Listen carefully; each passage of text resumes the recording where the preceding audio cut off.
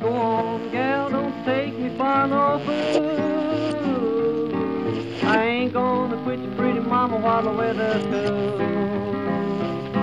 Around your back. Futurists are looking at the 21st century. And all myths that are authentic maintain a kind of dreamlike, surreal quality. Computers are taking over now. By the year 2001, man will travel about in pneumatic people tubes. It's time once again to step into the future. If you ever were the devil's boss out of any harness, better burn your man. I hear you, mama. Hey, hey. Since biblical times, man has witnessed and recorded strange manifestations in the sky and speculated on the possibilities of visitors from another world.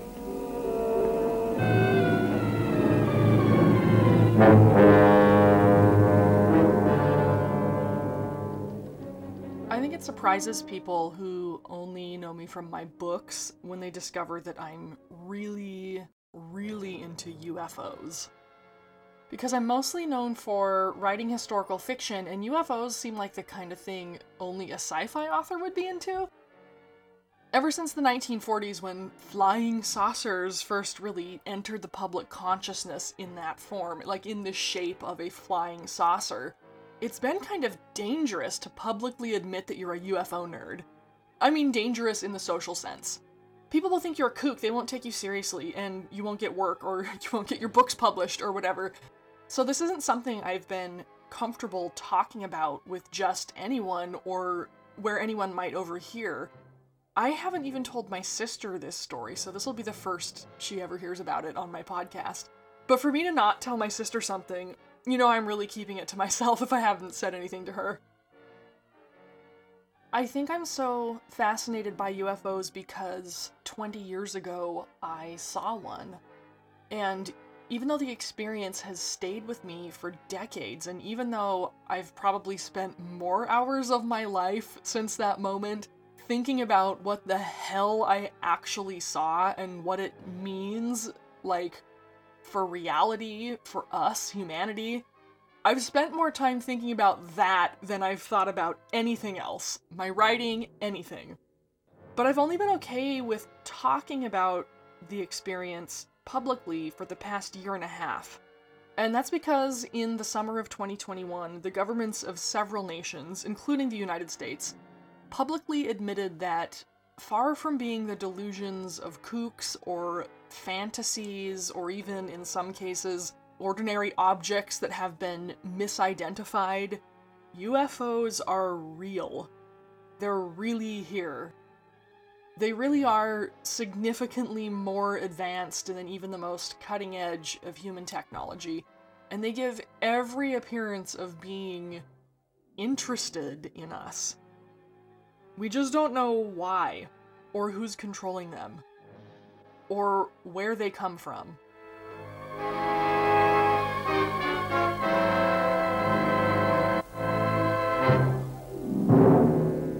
This is Future Saint of a New Era. I'm Libbie Grant. In Dayton, Ohio, the Air Intelligence Command gathers and sifts data from all quarters of the globe. 97% of the objects prove on investigation to be of natural origin, but 3% still are listed as unknown. The Air Force is aware of the widely held belief that some of these could be flying saucers from another planet. While there is nothing conclusive in the evidence, the probing and digesting of information about UFOs continues unceasingly. So, yes, I suppose the best place to start with this whole story is with my own personal UFO experience. I mean, this is why I ended up so interested in UFOs in the first place.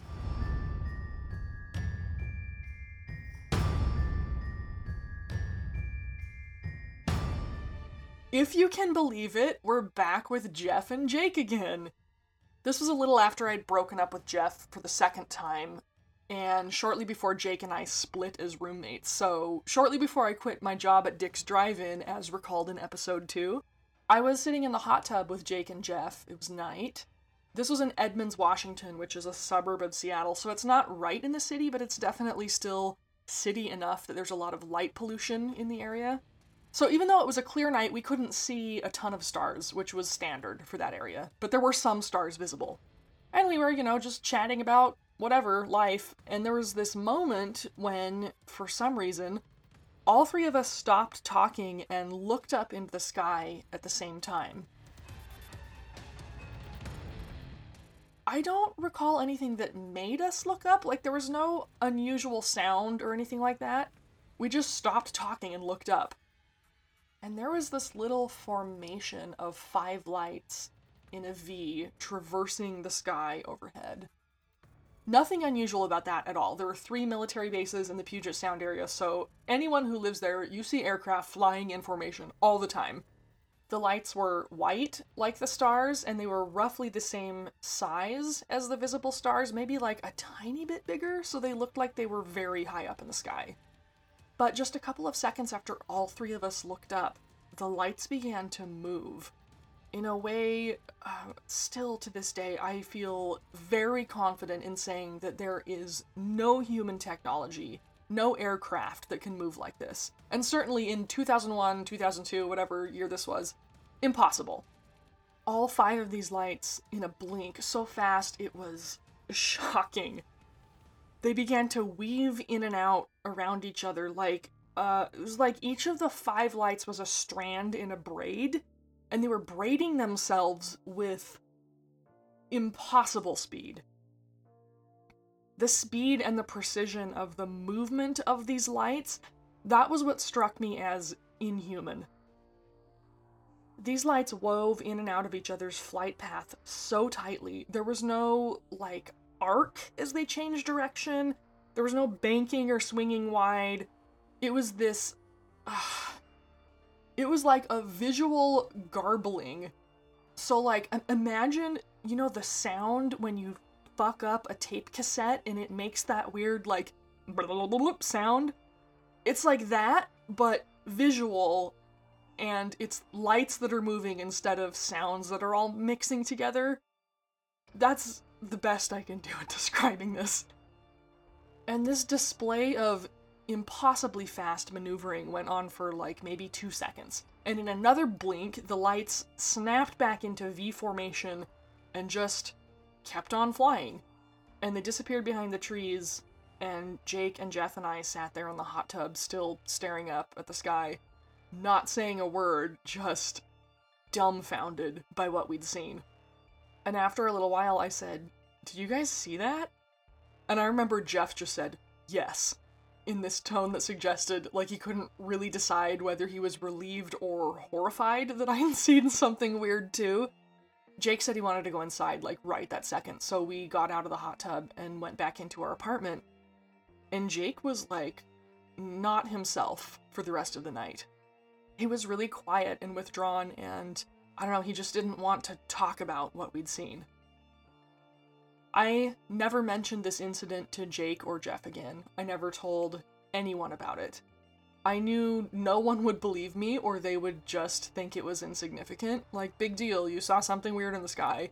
You probably just mistook jets, or a flock of birds, or, or something totally ordinary for something strange. Whatever.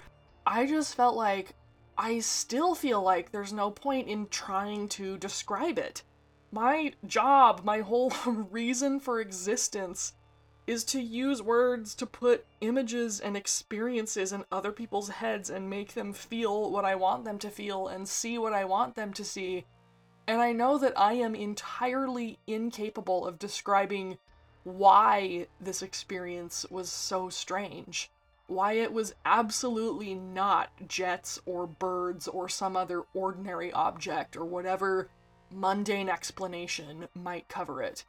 If you've listened to episode 4 of this podcast when I talked to Allison Epstein, you've already heard me say that real paranormal experiences have this inexplicable, rationality-defying quality to them.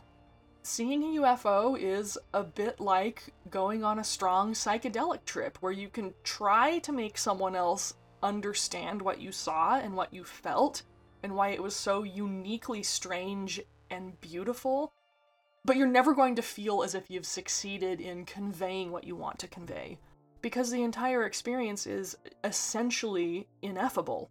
We evolved as a species with limited senses and limited capabilities, but sometimes we brush up against an experience that makes us conscious of the fact that reality is so much bigger, so much more complex than we're even capable of understanding. Like, the smartest human who's ever lived will not be able to comprehend some aspects of reality because we're just human, and the human brain can only handle so much information and can only handle certain kinds of information. But we still get glimpses now and then, of like how much more is out there beyond the limited range of our senses. And how do you describe those things? How do you explain them?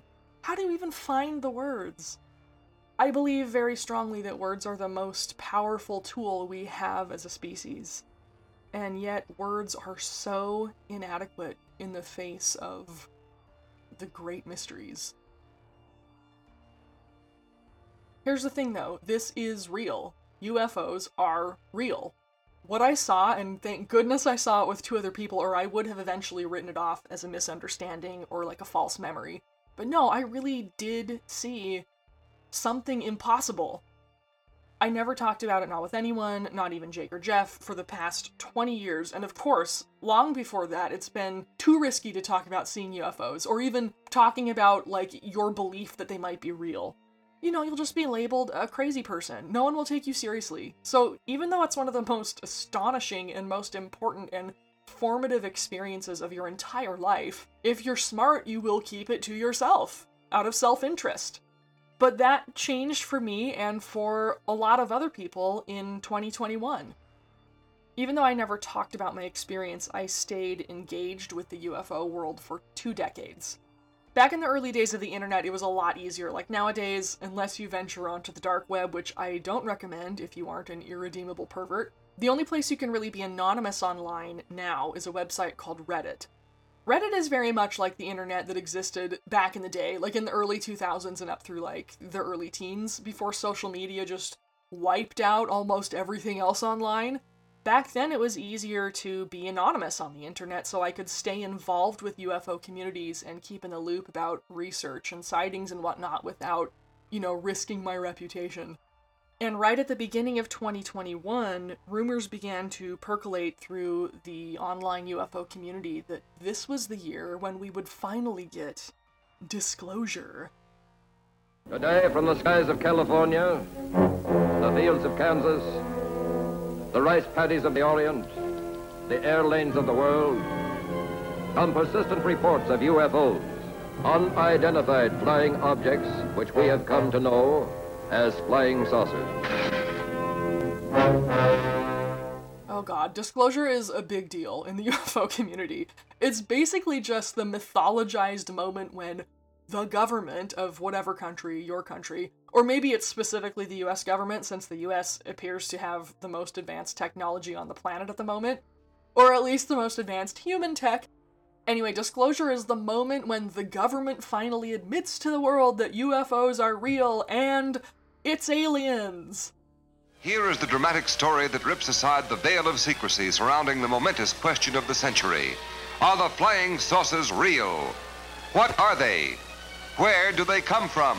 Disclosure has been so heavily mythologized in this community that probably like 90% of UFO nerds were dead certain in early 2021 that before the year was out, everyone on the planet would officially know that aliens had been flying around Earth's atmosphere for years and years, and the governments of the world knew all about it and knew exactly what was going on the whole time and never told the citizens because reasons. And every individual nerd's pet theory about what UFOs were and where they came from would be validated and proven true, and all the UFO nerds would get to point in the faces of the friends and family and co-workers who had mocked them for years and years and laugh like Nelson from The Simpsons. That's what the community had built disclosure up to. They were expecting fireworks. They needed fireworks. It started really back in December of 2017 when the New York Times published an article verifying the existence of a special task force at the Pentagon, which had been rumored to exist since the mid to late 2000s, but which had been ignored or outright denied by actual members of the government. This 2017 article confirmed that the Advanced Aerospace Threat Identification Program, or ATIP, had in fact existed from 2007 to 2012. It had been overseen by a Pentagon employee named Luis Elizondo. In the UFO community, we call him Lou for short, and not only had Lou turned whistleblower with a willingness to speak about the things ATIP had investigated and the findings it had gleaned, but Lou's accounts and the existence of ATIP, as well as his role as ATIP's leader, were verified by Senator Harry Reid, who's a trusted figure, well-respected in the Senate. He was even Senate Majority Leader while ATIP existed. After this article ran in the New York Times, the US Navy came out and identified a few pieces of video footage, previously only rumored to be genuine recordings made from Navy aircraft by professional service members, that showed unexplained phenomena in the air and in the oceans. So in 2017 we got, first, the former leader of ATIP asserting that yes, ATIP existed, and yes, it was investigating UFOs, and yes, they found some wild shit on those investigations. And then the Navy admitting that video footage of UFOs that had been circulating on the internet for years, rumored to be genuine military recordings, were in fact real and not CGI made by hoaxers or something like that.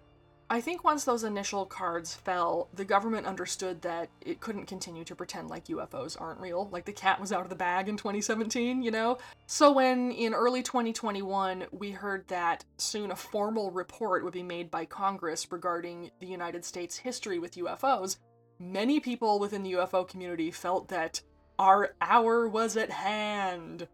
I know there was a lot going on in 2020 and 2021, a lot. It's been a rough few years on planet Earth, I get it. But I'm still astonished by the fact that so many people, even now, a year and a half after the first congressional report, don't even realize that it happened.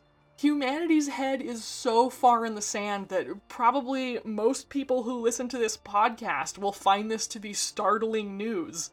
The whole thing where not only the US government, but the governments of several other countries coordinated an admission in the summer of 2021 that UFOs are real as hell. And yeah, there's some other intelligence flying craft around our planet, and nobody knows who the hell is doing this or where they come from. That happened. That's now a real part of Earth's history. And most of you listening to this podcast probably still don't believe me because it seems too absurd. Go Google it, seriously. Just type, UFO 2021 into your favorite browser and hold on to your ass, because it's real. I'm not making this up. One of the interesting effects of the disclosure we got in the summer of 2021 is the dissatisfaction so many people in the UFO community felt. Because they'd been expecting and needing those fireworks, right? They'd spent years or decades, their entire lives in some cases, imagining the moment when governments around the world finally admitted the truth and these things in the sky are real, and they expected this big, shocking announcement that aliens are here! That's not what happened. What actually happened is that these governments told the truth, for once. They admitted that we don't know what these things are or where they come from.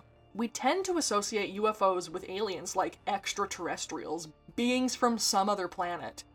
But that might not be the likeliest explanation. And the real explanation might prove to be something we can't even really wrap our heads around. By the way, if you want an excellent deep dive into all the aspects of the ongoing government disclosure on this subject, including careful, thoughtful explanations for what might be behind the phenomenon, I highly recommend a podcast called The UFO Rabbit Hole. It's hosted by Kelly Chase, and she does an absolutely spectacular job of presenting what we know in a really accessible way. So the UFO Rabbit Hole will help you understand what's actually going on here and why aliens might not be the likeliest explanation for all of this weirdness. Because it really is just cultural bias that makes us reach for aliens as the explanation. You know, media and entertainment have conditioned us to associate space-traveling beings from some other planet with UFOs. But we have very limited data on these objects at this point and no real evidentiary reason as yet to decide that these are craft from another planet. Several other potential explanations are just as likely or perhaps more likely than extraterrestrials. Some of these possibilities, not all, but some of these possibilities include future humans who have learned how to traverse time, or like maybe who've just figured out how to look through space-time to observe humanity's past without technically traveling here. Maybe there are parallel universes to our own, and on a parallel Earth, an intelligent species similar to humans has created these advanced craft, which for some reason occasionally poke through the boundaries between their universe and ours. Maybe some intelligent civilization in a parallel universe has learned how to manipulate the boundaries between realities, and these intrusions are not accidental at all, but intentional. Maybe these are simply strange weather effects, plasma, which give the appearance of intelligent control, but are simply operating inertly under some principle of physics which we don't understand yet. The possible explanation that makes the most sense to me, and which I favor in the absence of better evidence, is that these are technological artifacts created by another terrestrial civilization. That humans are not the most intelligent species on Earth. We are not the pinnacles of evolution, not the pinnacles of God's creation. There has been an intelligence on this planet far longer than we've existed. Maybe in our deepest oceans, which, after all, we have explored less than we've explored space, but we're so stupid and primitive by comparison that we're only just beginning to figure out that the other intelligence exists at all. Kind of like how ants just go about their lives totally unaware of the human that's standing beside the anthill watching them, and maybe there's as great a difference in intelligence and capability between ourselves and this other Earth civilization as there is between ants and humans. I've been thinking about this for 20 years, and of course I'm no closer to landing on any real answer. But the question of what else is on this planet with us has preoccupied me all this time. The timing of Congress's first official report on the subject in the summer of 2021 was really interesting to me, because it harkened back in some fascinating ways to one of my favorite pieces of UFO lore, which was a story I'd come across on Reddit in 2015. Back then, I'd been following various rabbit holes through the UFO Reddit subs, as I love to do, and I came across a story that had been written 2 years prior, in 2013. Somehow I had missed it when it had originally been posted. This story purported to be a true, non-fictional account of an alien abduction. It was written by a person who used the pseudonym Throawaylien. So on Reddit, it's common to use what's known as a throwaway account if you want to add, like, an extra layer of anonymity to your posts. So you'll often find Redditors with the word throwaway in their usernames, and that's an indication that they intend to remain anonymous. So Throawaylien clearly did not mean for anyone to know his identity. I read this story just totally fascinated by it. It was the account of a person who'd been experiencing abductions by extraterrestrial beings from age 12 on. And of course there was a series of questions by other Redditors which Throawaylien answered. Now, it was obvious to me that this was a work of fiction. As I mentioned in the previous episode, I'm pretty good at detecting story, and real-life experiences rarely have the earmarks of story, especially real-life encounters with the paranormal. But there were enough unusual features to the Throawaylien narrative and enough confusion within it that I also felt sure that something more was going on. It wasn't just a work of fiction. In all the places where the author found it hard to put concepts into words, in all the places where he stressed that he couldn't really explain certain aspects of this experience, I found reason to suspect that this story was more like a mask which the author had put over a genuine experience. Something that was too weird to be explained in a straightforward way, and fiction was just the best vehicle this person had found to contain the story he needed to tell, and an alien abduction was merely the metaphor he found most useful for illustrating his point.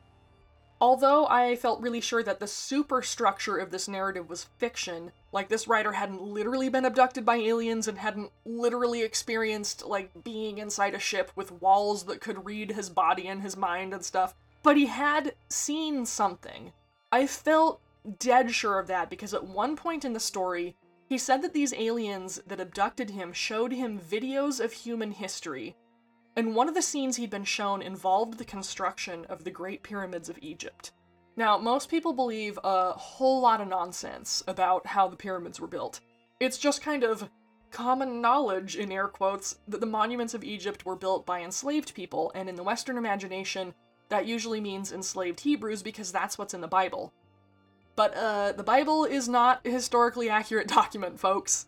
There's actually no archaeological evidence that the Hebrew people were ever enslaved en masse at any point in Egyptian history, which spans more than 6,000 years. And actually, we have damn good archaeological evidence to support the idea that Egyptian monuments were built by paid workers who even got housing and healthcare from their government in exchange for their services. And how do I know all this? Glad you asked.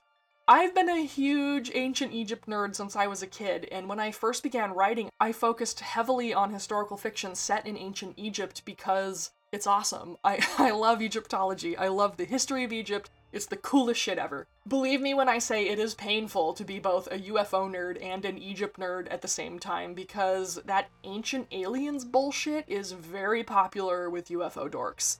Pretty much everyone, in the broader culture for sure, but even more so in the UFO community, everyone believes that big fancy monuments from ancient civilizations couldn't possibly have been built with the technology they had back then, blah blah blah blah. So therefore, aliens did it? It's stupid. And I gotta be honest, it's pretty racist too. But, you know, the idea persists in Western culture, probably because racism persists in Western culture. But what struck me about the Throawaylien account was the way the writer treated ancient Egypt. Naturally, some UFO nerd or other asked him to expound upon how the pyramids had actually been built, and no doubt this person expected Throawaylien to give the expected account that would have lined up with the aliens did it narrative. To my surprise, however, Throawaylien answered the question with the truth, or the closest a person without any Egyptology background can come to describing what the truth would have looked like. Here's what he said about what the aliens showed him regarding the building of the pyramids. I don't know how they were built. I'm not an engineer or an architect. I can tell you this, though, it wasn't slaves. There was a town right there where all the workers lived. There was a lot of singing, and at night there was dancing and what looked like bonfire parties. The big blocks of stone came in off a river that was there, which I guess was the Amazon. He meant the Nile, of course. Amazon is a typo. It came right up to where they were building, though, so it was probably a canal or else the river moved. And one thing is this, when you see pictures of it, it's always guys pushing big blocks up ramps around the outside of the pyramids, but that's not right. The blocks went up the inside of the pyramids. I don't know if they had ramps inside or elevators or something, but they pushed the blocks inside the pyramids, and then at the top they came out at the corners. Also, because people always care about this, there were no white people there. There were some black people there, but mostly they all looked like Egyptians, kind of brown, kind of olive. That's all I remember from the video. Wow, I mean, he nailed it. This is exactly what ancient Egypt was like in terms of racial distribution, the description of how the pyramids were constructed. It's right on. The pyramids were not built by slaves, they were built by workers who lived in a town that was constructed right near the building site.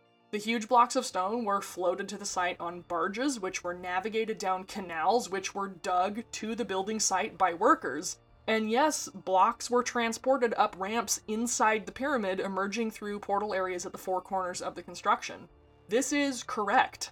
All of it. And it's also so very unlike our current cultural ideas about how the pyramids were built that I knew the author of this story had to either be an Egyptologist, whether amateur or professional, because nobody else has done a deep enough dive into archaeological writings to nail so many of these obscure details, or the author of this story really did have a vision of the past. I was fascinated, and I wanted to know more, but very little additional information about Throawaylien or his narrative could be found. However, new subreddits grew up around the story and around the account name Throawaylien, and these subs were dedicated to finding out the identity of the author, as well as verifying or trying to verify some of the information in the story. It was like a kind of mini cult blossomed around this narrative, with people speculating about what would happen in July of 2021 when, according to the original story, something big was going to occur. So this is another quote from the original text of the story. They will make contact with Earth on a wide scale in 2021. That's the year when they'll land here or colonize or whatever. The whole program, or whatever they call it, is going to change in July 2021. I think they said 8th, but it could also have been 18th. I wasn't hearing very well. They weren't trying to intimidate me or even to warn me, so I don't think we have anything to worry about. So Throawaylien said in 2013 that in July of 2021, something important would change. The aliens would make contact with Earth on a wide scale that summer. And on these subs that grew as offshoots of the original story, this predicted date in July of 2021 became known as AT, which was how Throawaylien claimed the entities that had abducted him pronounced the date. He couldn't tell whether they meant July 8th or July 18th, because AT was so hard to interpret. But that date, sometime in July 2021, was something to look forward to. Something to wonder about. For 7.5 years. Do we have visitors from space? Are the many sightings fact or fiction? Is this a prediction of things to come? Or flying saucers bent on conquering the world? How will mankind react to spacecraft? I met Josh on Twitter in the summer of 2021. It was early summer. We were in the weeks leading up to the expected report from Congress regarding UAPs, unidentified aerial phenomena, which is the new fancy acronym serious people use if they want to be taken seriously when they talk about UFOs. I don't remember exactly how I realized Josh was the writer behind Throawaylien. I think he kind of casually mentioned it in some thread on UFO Twitter, because now that we were on the threshold of disclosure, I think he was feeling more comfortable about coming forward and admitting that he'd written the story. I contacted him directly and I told him I didn't know what the real story was behind his fictional narrative, but I knew something unusual and life-altering had happened to him, and I believed him. I told him all the things he got right about the Egyptian pyramids, which was everything. I told him these were things people only knew if they'd read some very obscure texts on Egyptology. So I told him that whatever had truly happened to him, I knew it was real. And on that note, Josh and I struck up a friendship. He's a fascinating guy because he is so ordinary. Just a husband and a dad, a guy with very normal hobbies, a very normal job. He used to be a journalist, but he's moved on from that. I'm not sharing his last name or specifics about his job or his location because this story is so unusual that he could still be unfairly branded a kook even today when we're moving closer to accepting this weird shit as part of our everyday reality. Josh isn't a kook. He's a curious individual who's not afraid to experiment with reality, or wasn't afraid to experiment with reality back in 2013, and he's very honest about what his curiosity and his experiments yielded. And it wouldn't surprise me at all if someday this experiment, the Throawaylien narrative, becomes central to helping humanity understand a little bit more about that big, complex, ineffable weirdness that exists just beyond the boundaries of what our tiny little human brains can comprehend. Throawaylien was my first foray kind of into post-journalism creative writing. Right? Collective writing, collective storytelling, because the community was a big part of it. This was a time in my life where I was like, this is all bullshit. I'm pissed off at the charismatics. I'm pissed off at the UFO people for not taking this more seriously, getting it out, right? I was just pissed off at the world. I had just got forced out of my career from journalism.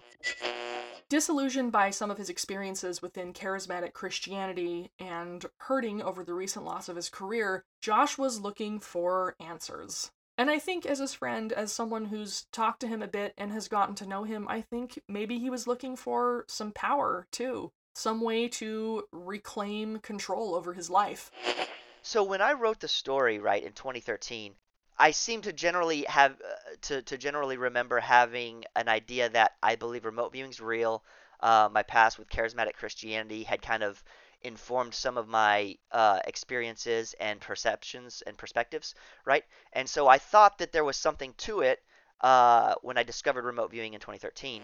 Despite his feelings about his culture of origin, Josh had witnessed some things within charismatic Christianity that were really hard to explain. Things like personal revelations, and even prophecies that appeared to come true with remarkable accuracy.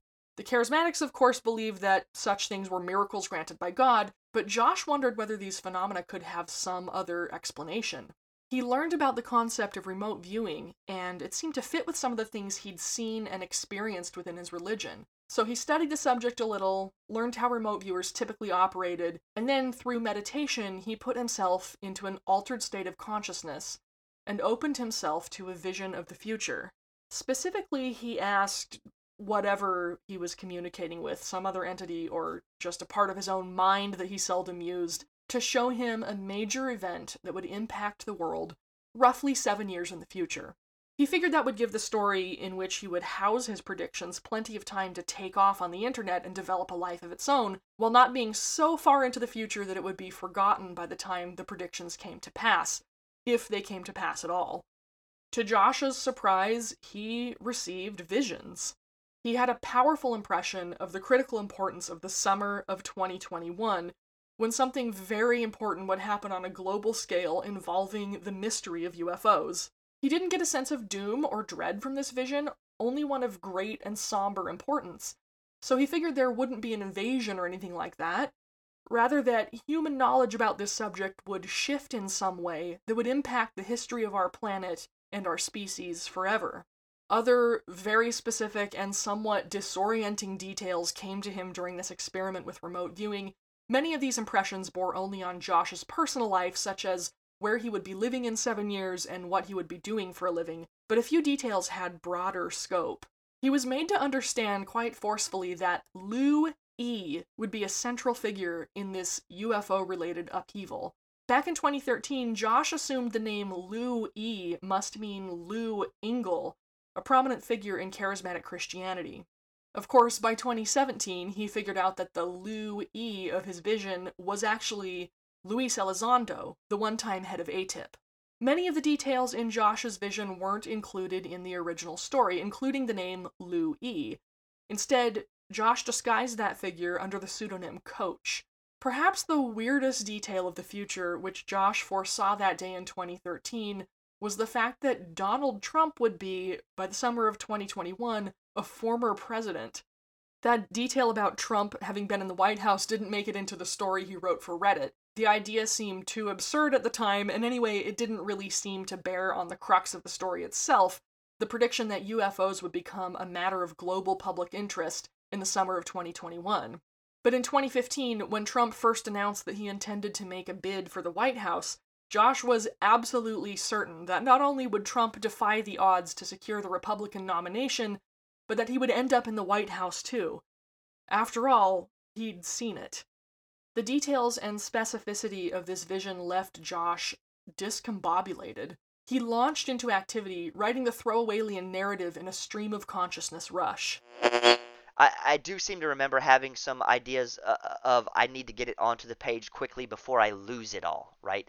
If you've ever dream journaled, it's that same kind of feeling. Like I need to write it all down now in as much detail as I can before I lose it. And then I thought, well, where would I put it to save it? Because it was notes to myself in the future as much as it was anything else. And this is why people are like, he didn't care about people believing him. I still don't, because it wasn't for them.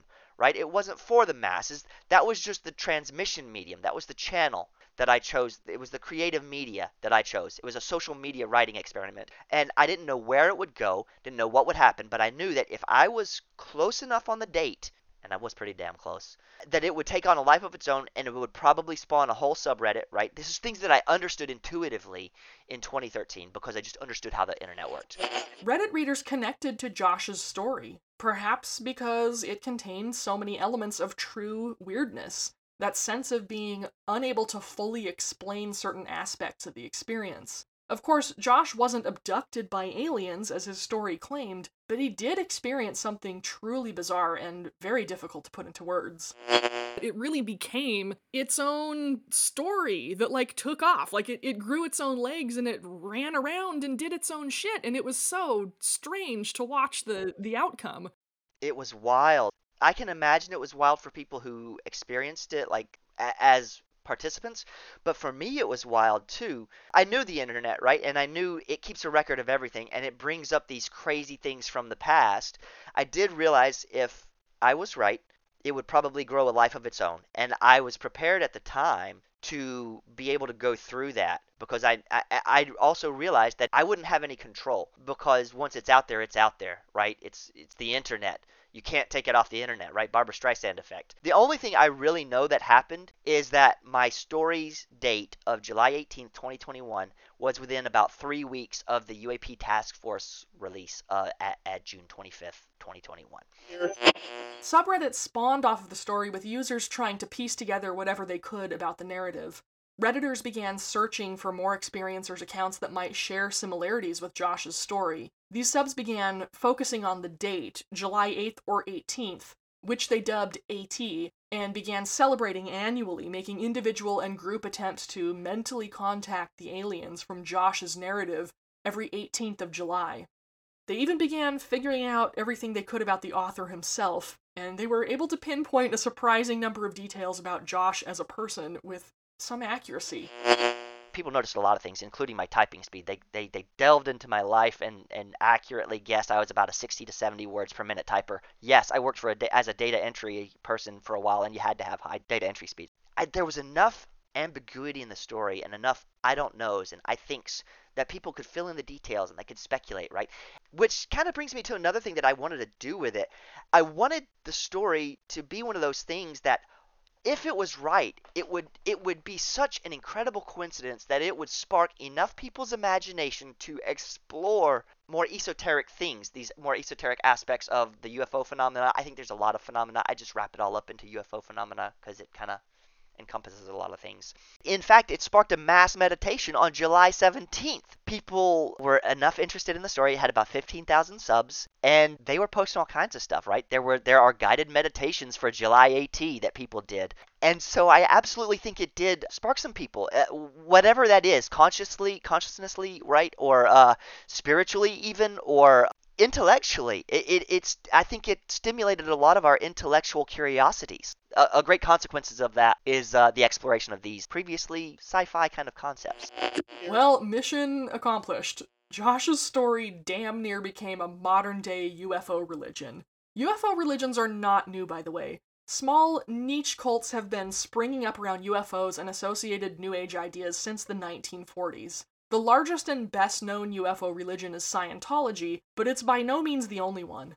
I think most people tend to think of UFOs as like a science fiction topic, having nothing to do with religion, spirituality, any of that stuff. Because of the way pop culture has treated the UFO as a figure, as a symbol within our culture, most people tend to associate the idea with technology and space travel and civilizations from other planets. But the more you get into UFOs, the more aware you become that there is this other facet to the mystery.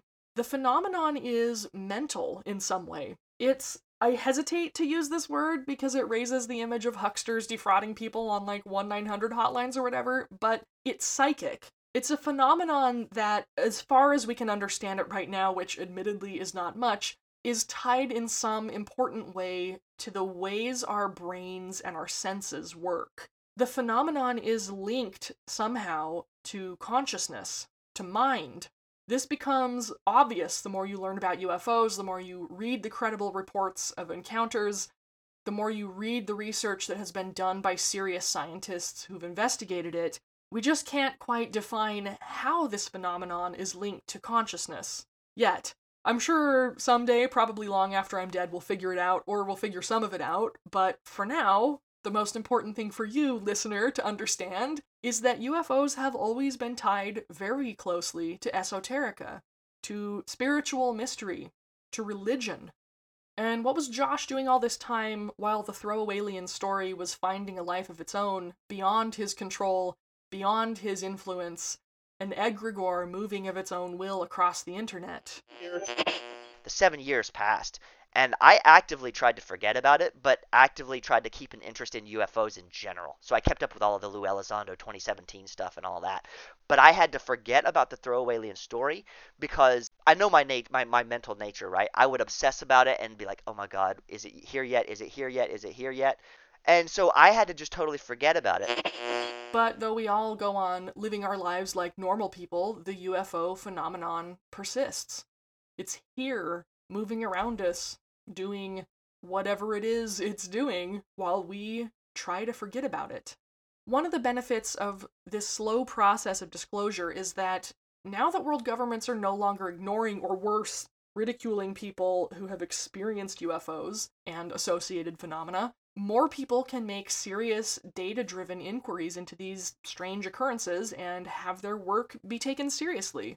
One such inquiry was made in the summer of 2021, just a few weeks after our biggest disclosure event, funded by a newly formed research group called UAPX. A team of scientists and military personnel spent several days near the well-documented UFO hotspot of Catalina Island, off the coast of California, gathering data with a methodical and scientific precision. The documentarian Carolyn Corey recorded these processes. Did you watch the documentary A Tear in the Sky? Oh my gosh, I did. There's more. I actually moderate or co-moderate the UAPX Discord channel. Yeah, so I've seen that movie. They did a lot of data presentation at the SCU conference, which, by the way, that presentation is now public, so folks can go and watch that presentation. They had about 50-something unknown objects coming through a atmospheric anomaly, right, which a lot of people speculate is some kind of wormhole. It's very fascinating data. Yeah, you heard that right. There's a documentary you can watch called A Tear in the Sky, in which a team of scientists captured what appears to be about 50 little tic-tac-shaped things emerging from an atmospheric anomaly, as Josh put it. No one knows what this anomaly is, and no one knows what the things are that appeared to travel through the anomaly. But it's where the title of the documentary comes from, A Tear in the Sky, and in the radar and other footage of the event, it does look very much like someone has ripped a hole in the substance of the sky for all of these little objects to come pouring through. Go watch the documentary if you don't believe me. It's weird. Really weird. And the date this Tear in the Sky was recorded? July 15th, 2021. 3 days before AT. So, what does Josh think about all this nowadays, now that both the Throawaylien story and the summer of 2021 are in the past? I asked him what he thinks was actually behind this whole strange experience. Where did the images and revelations come from? Who sent them into his head? And this was his answer. All of those thoughts were my thoughts, but they had like a signature to them. Do you know what I mean? It's like they're signed with a hash in software, right? When you cryptographically sign something. Like a footprint that they're familiar, but they're distinct. I think that there are telepathic beings. I think entities is a great word for them, whether they're AI in nature or biological or some other form of life that we can't imagine. I think there is an element of connecting to your higher self, right? I think, what is the source of thought itself, right? Is it just these neurons that are firing in our brains? I don't think so, but I don't know. If that's the case, is it something like higher consciousness, like an astral self or something like that, right? You are not your body, right? I've been going through some of the Monroe Institute Hemi-Sync stuff, and they keep saying, you're not your body because you're more than physical matter, right? You are not just physical matter. Because you're right, I'm a personality. A personality is not physical at all, that we know of. I think there's a lot to it, and it's hard to pinpoint a thing that I say, I think this is the one thing that it is. And from that standpoint, I very much subscribe to like the Jacques Vallée approach of the one thing I'm certain of is that it's real. And I don't know what it is. It's interesting, though, because one of the side effects of that is you have to be willing to entertain so many ideas that are even potentially scary. Maybe it's something I can't know. Maybe I can know it. I don't know. But it doesn't matter. So just learning how to say, I don't know, and that's okay, has been a great tool for me. And I think that's been one of the positive benefits of this whole thing. And I think it's helped me to deal with the phenomena and engaging with the phenomena and investigating the phenomena easier. Right, because I don't trip myself out, like, mentally, thinking of all of the ways that it can be really bad for me.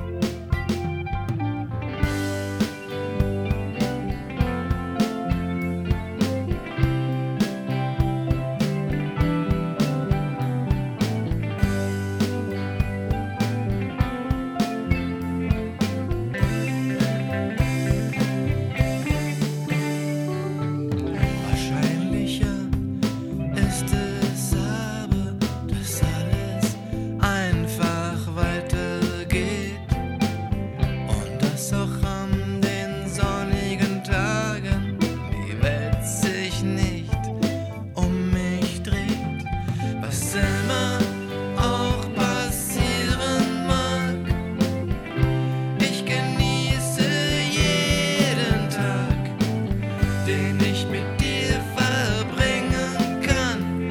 Und all das andere fügt sich dann.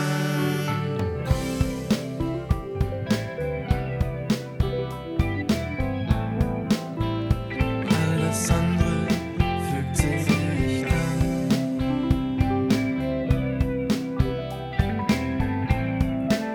all das andere fügt sich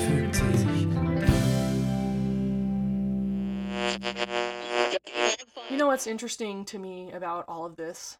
The mysteries, the weirdness, my UFO sighting in particular, is how it has all made me less afraid as a person.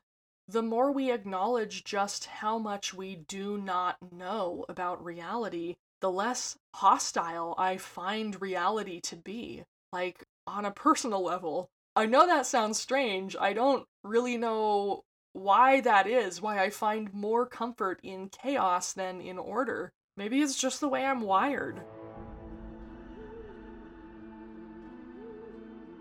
Here's where I can take this whole UFO thing a little deeper, though.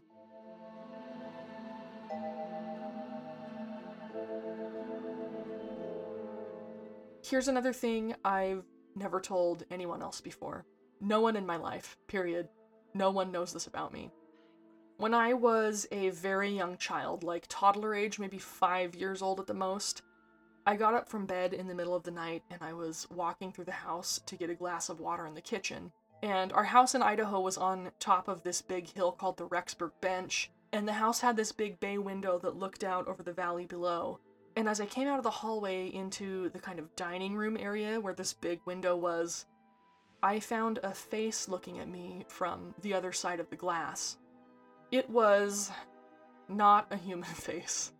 It had large almond-shaped eyes, and it stared at me, and I got this sensation inside myself that was kind of like hearing words, but not exactly like hearing words, and the words inside me seemed to say, "Oh, it's a small one. It's awake." I was terrified. From that age all the way into my teens, I never slept in a bed by myself again. I either slept with my mom or with my sister, and my family tried everything they could think of to get me to sleep alone, but I would not. Whenever I was alone at night, I was just beset by this awful, cold terror, this feeling that something else was out there and it was watching me. And then as I got a little older, The X-Files became a popular show, and gray alien mania swept American culture. And sometimes there would be commercials on TV for like Time Life books about alien abductions, and they would have pictures of gray aliens with those fucking creepy eyes. And sometimes the aliens would be looking into people's homes through their windows, and whenever I was confronted with an image of a gray alien, I would just lose control of myself. I would scream in absolute terror. As I got into my teen years, I managed to convince myself that the memory from my childhood of that face looking in at me was just a nightmare. And honestly, that's probably true. It probably was just a bad dream that feels like a genuine memory. Memory's funny that way. It's unreliable even when it feels very solid and truthful. But even when I convinced myself that the experience wasn't real, the fear remained with me. I was sleeping by myself now, but I always slept with the radio on, and I never faced the window at night. I just couldn't bring myself to do it. The memory of that face looking at me was so clear and so terrifying, whether it was a real memory or a false one.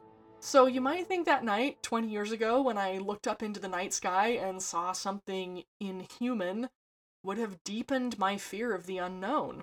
But actually, the opposite happened.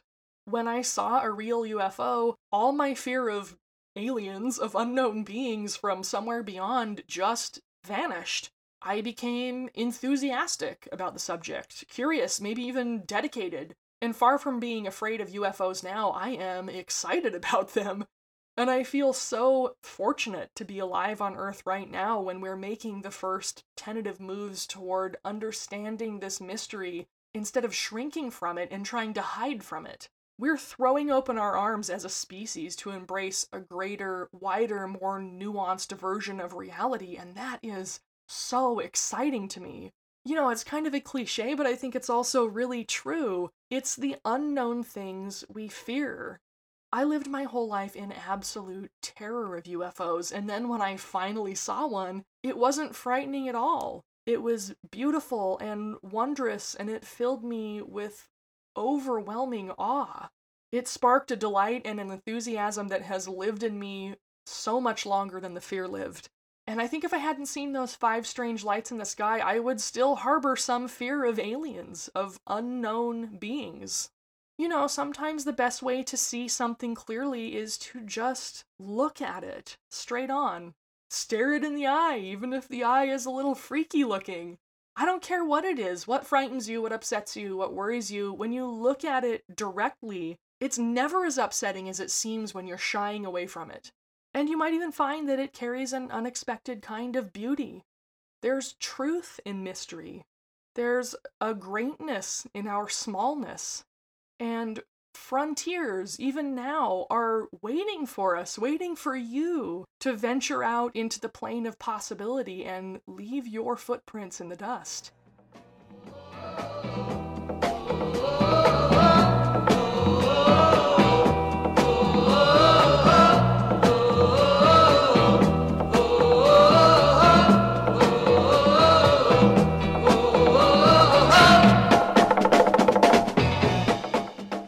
That's all for this week. Thanks for listening. Please remember to subscribe to Future Saint of a New Era on your favorite podcast app. And if you listen on Apple Podcasts, please take a moment to rate and review, since that helps tweak the algorithm so I can find more curious weirdos like yourself. Big thanks to my friend and guest for the week, Josh, the man behind the legend of Throawaylien. You can follow Josh on Twitter at Throawaylien, and yes, it's a play on Throawaylien. Sound collage components were found on the following YouTube channels: Vespa GPS, AM Smiles, Sci-Fi B-Movie Guy, Cinepix, and Pine Groove Production Music. The musical interlude was Von UFOs Entfert by Abendblau, licensed under the Creative Commons. Additional music includes They Come at Night and Xenon Sentry by Shane Ivers. The outro music is Runnin' the Mardi Gras by Boko, used with permission of Big Crown Records. If you want more stuff from the inside of my head, check out my book, The Prophet's Wife, because it's the best thing I've ever made, and I really want it to find the people who will appreciate it. For more information about this podcast, including ways to contact me and socials, visit futuresaintpod.com. I'm Libbie Grant, and until next time, do good magic and make good worlds.